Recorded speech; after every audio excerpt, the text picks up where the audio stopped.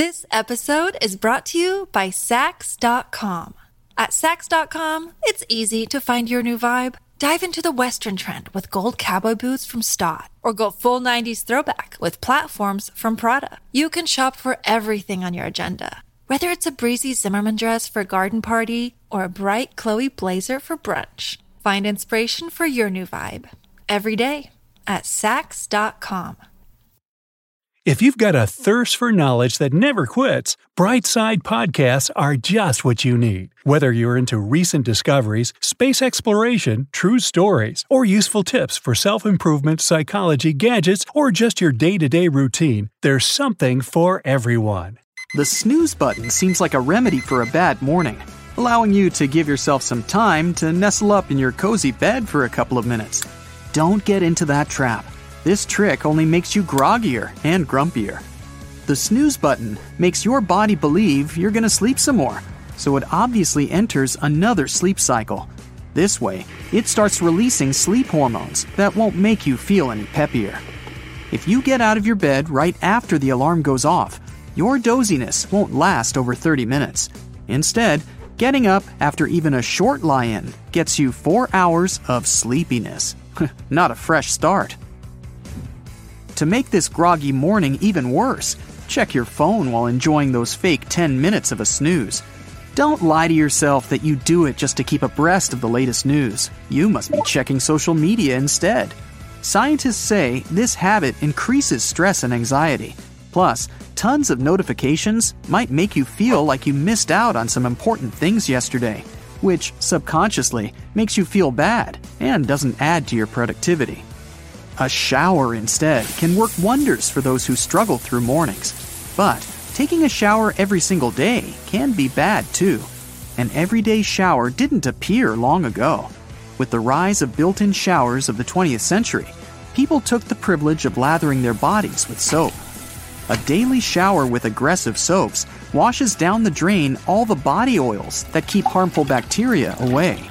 Many dermatologists say 2 or 3 showers a week are enough for our bodies to stay sanitary and healthy. Bonus advice: 3 minutes are enough. No need to spend half an hour under a cascade of steaming water. Off to something you gotta do at least twice a day. If you brush your teeth after breakfast, sorry, you're doing it wrong. The thing is, nasty bacteria gather in your mouth overnight, and if you have breakfast before you brush your teeth, you share all those morning sugars and carbs with them.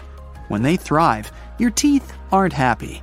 If you just can't resist the temptation to grab a cup of coffee right after you wake up, wait 20 to 30 minutes after you've finished. Many foods and drinks weaken the surface of our teeth, and brushing can make it even worse. It's best to brush your teeth first, and then enjoy whatever you enjoy for breakfast. No need to brush them again after you finish the meal. Just rinse your mouth with water. This episode is brought to you by Sax.com.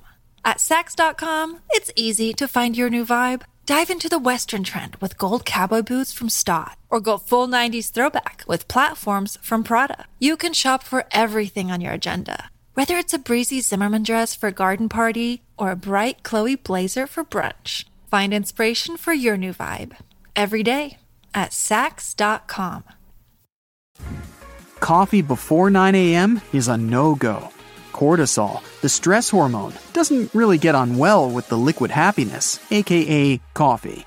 This hormone isn't only responsible for stress, but for sleep cycles too. Its levels spike between 8 a.m. and 9 a.m.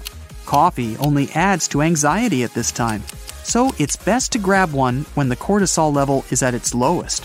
Cortisol also spikes between noon and 1 p.m., and between 5:30 and 6:30 p.m. Try to stay away from coffee during these periods. Plus, cortisol always increases by up to 50% right after you wake up, so you'll have to wait about an hour after you start a new day before gulping down that liquid bliss. Most people feel tired twice a day, at 2 a.m. and 2 p.m. But since humans are the only mammals who can delay their sleep deliberately, most of us never have a midday nap at 2 p.m., the perfect time to grab some coffee. If you still want to doze off for a couple of hours, be careful. Make sure you have it no later than at 5 p.m. or you'll find it really difficult to fall asleep that night. Don't forget to open the blinds.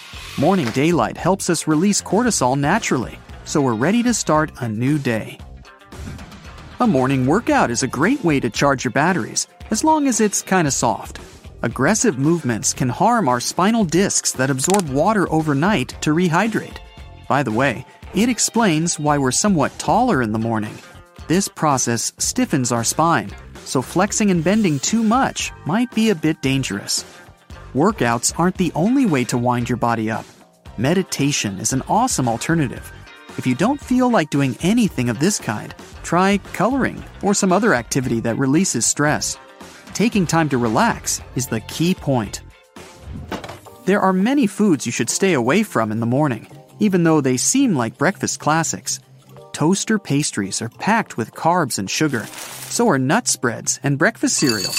Such food as waffles, pancakes, and buns made of refined flour have very little nutritional value.